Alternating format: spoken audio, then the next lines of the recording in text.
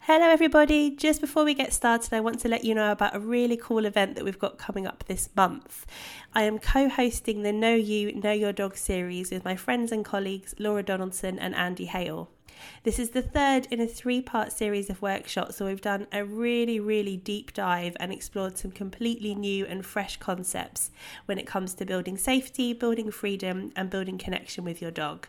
So if you're someone that loves to learn more about your dog and how you can have a better relationship with them, I'd invite you to come and join us. You can still watch the third workshop live. It's at the end of this month and you can catch up on the 2 that you've missed as well. So don't miss out, grab that link in the show notes and I look forward to seeing you there.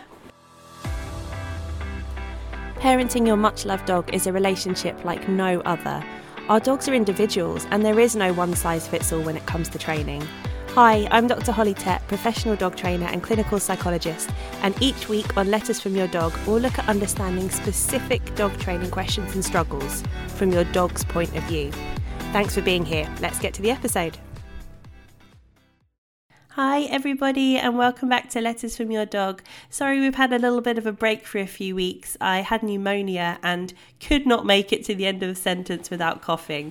So we are back, we're back in action. You may hear a little bit of background noise today. Normally I actually record my podcasts in the car because it's way better acoustics than in my big echoey house. But it's nearly 40 degrees C in the UK tonight, so I'm not going anywhere near that car. So if you hear a bit of echoing, sorry for that, but hopefully it doesn't distract you too much. Okay, so today we're going to be talking about something which you may have experienced or you may be yet to experience. It might be something that comes up a little bit later on for you.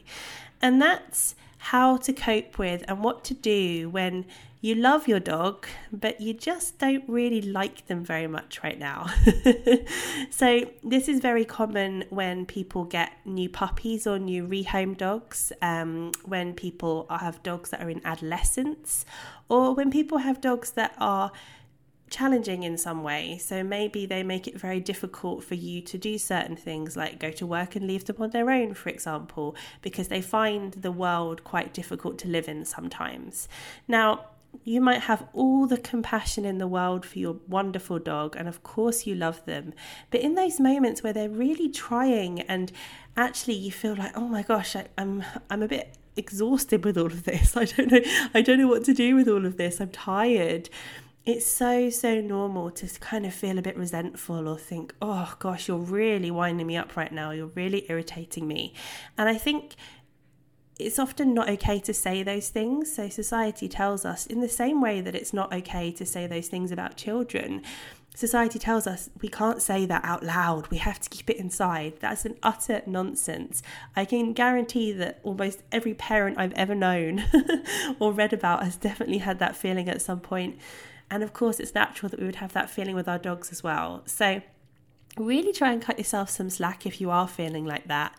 Firstly, get some support for working with your dog. That's the first thing to do. But I want you just to remind yourself that what you're feeling is normal, natural, and actually you don't need to beat yourself up, because if you sit there beating yourself up, it's only going to make you feel even worse. So I think the thing that happens to us sometimes, and it's a real shame when we get to this point, is that we've got into such a pattern and such a routine, feeling frustrated, feeling annoyed, feeling irritated with our dogs, that it takes something really quite shocking to kind of give us like a shock perspective, I suppose.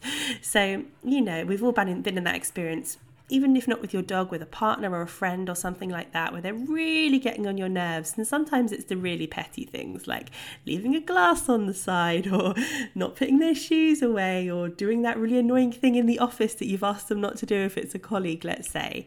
So we do get a little caught up in the kind of day-to-day little stuff, and then something really shocking will happen. So maybe they have an accident or they become unwell or something goes wrong in their life. In some extreme situations, maybe you nearly lose them or you do lose them. And it takes that shock perspective for us to go, you know what, none of this stuff mattered. I don't care about any of that. I would take that 1,000 times over if I could just have that experience with that person or that dog again. So it is important to remember when we are starting to feel like this day on day that yes, it's normal and we need to cut ourselves some slack, but also we need to remind ourselves that we've got so much to celebrate with our dogs. Like, they do so many wonderful things each and every single day. I'll give you an example. So one of my dogs, just in the summer months, and this is a bit gross, but if I've been working out, she will come and lick the sweat off my arms or my legs. I know it's disgusting, apologies. Animals love licking things like that. They're grim, let's be honest. And it kind of grosses me out, and I'm like, stop it, get off, what are you doing? But actually, that's a very minor annoyance, and I could teach her not to do it, but I probably won't get round to it, let's be honest. There's bigger things to worry about in life. But, you know, if she was taken away from me, or she had to go and live somewhere else, I would take all the leg licking in the world if it meant that I could have her back again. So sometimes perspective can be a little bit helpful. I'm going to give you 3 or 4 more tips of how to manage this. So firstly, don't hide away with it. So we've always spoken a little bit about how we feel ashamed when we feel these difficult emotions. And shame is one of the most difficult things for us to deal with as people. We hate feeling ashamed. It's a horrible feeling. And it really keeps us from sharing our deep and dark emotions with other people because we feel that shame factor. So don't hide it, but I would say do be careful who you speak to about it. So you don't want to go and tell your friend who's not really very interested in dogs and is just going to dismiss you and be like, oh, it's just a dog. That's probably not going to be very validating. That's not going to make you feel good. I also probably wouldn't go and tell my friend who is very smug about how well behaved their dog is and who is just going to try and impart a heck of a lot of advice towards you, which you probably don't necessarily want. So pick a friend, someone that listens, someone that cares, even if they don't have dogs of their own, someone that you can explain how it's making you feel and what you would like to be different. That's really important to have that level of support there. So I would say don't hide it, but just be a little bit cautious who you do speak to. And that's why sometimes online groups with other dog enthusiasts, other people who kind of live by the same ethos and methods of training, it can be really, really helpful and supportive. Okay, next one, safety first. And this is going to sound extreme, but I think it's important to put this in here because in both my work with the humans and with dogs, people do have a breaking point. People do have a snapping point. And when we're thinking about safety, yes, we're thinking always about physical safety, of course, but also emotional safety. Because if you are getting very frustrated and very irritated with your dog day after day after day, there will be a snapping point. There will be a point where you're harsh with them, you shout at them, you do something that frightens them, makes them feel unsafe in their world, essentially. So we always want to think, if I think I'm getting to that point, what are my options? Can my dog go and stay with a friend for a week, or can I go and stay with someone and leave my dog with someone else? Can I prepare my day so that I've got lots of activities for my dog to be getting on with if they are a dog that is really needy and really needs lots of time with you? Can they start to learn to be a little bit more independent? It's kind of on you to put some of these things in place because your dog's not going to do it for you. They're not going to go, oh, I'll stick my paw up and see what I can do to help this situation. So kind of set yourself up for a little bit of success, as we always say with dogs, but it works for people too. So set yourself up for just a little bit of success by having that little bit of preparation in there as well. The next one is actually, we're going to use a dog training technique to think about ourselves. So for those of you that have listened to episode number 26 of the Letters from Your Dog podcast, we spoke about Pepper, and lots of you heard me speak about Pepper all the time, but it's a really good way of remembering and kind of running through what are some of the reasons why my dog might not be able to do what I asked them to do or to listen to me right now. So just as a quick recap, Pepper stands for P, pain or discomfort, E, environment, P, preparation, P, partnership, E, emotion, and R, repetition. So yes, all of those things we want to hold in mind when we're thinking about our dogs, but also about ourselves. Are you in pain or discomfort? Is your environment overwhelming you right now? Are you adequately prepared for this day with your dog or not?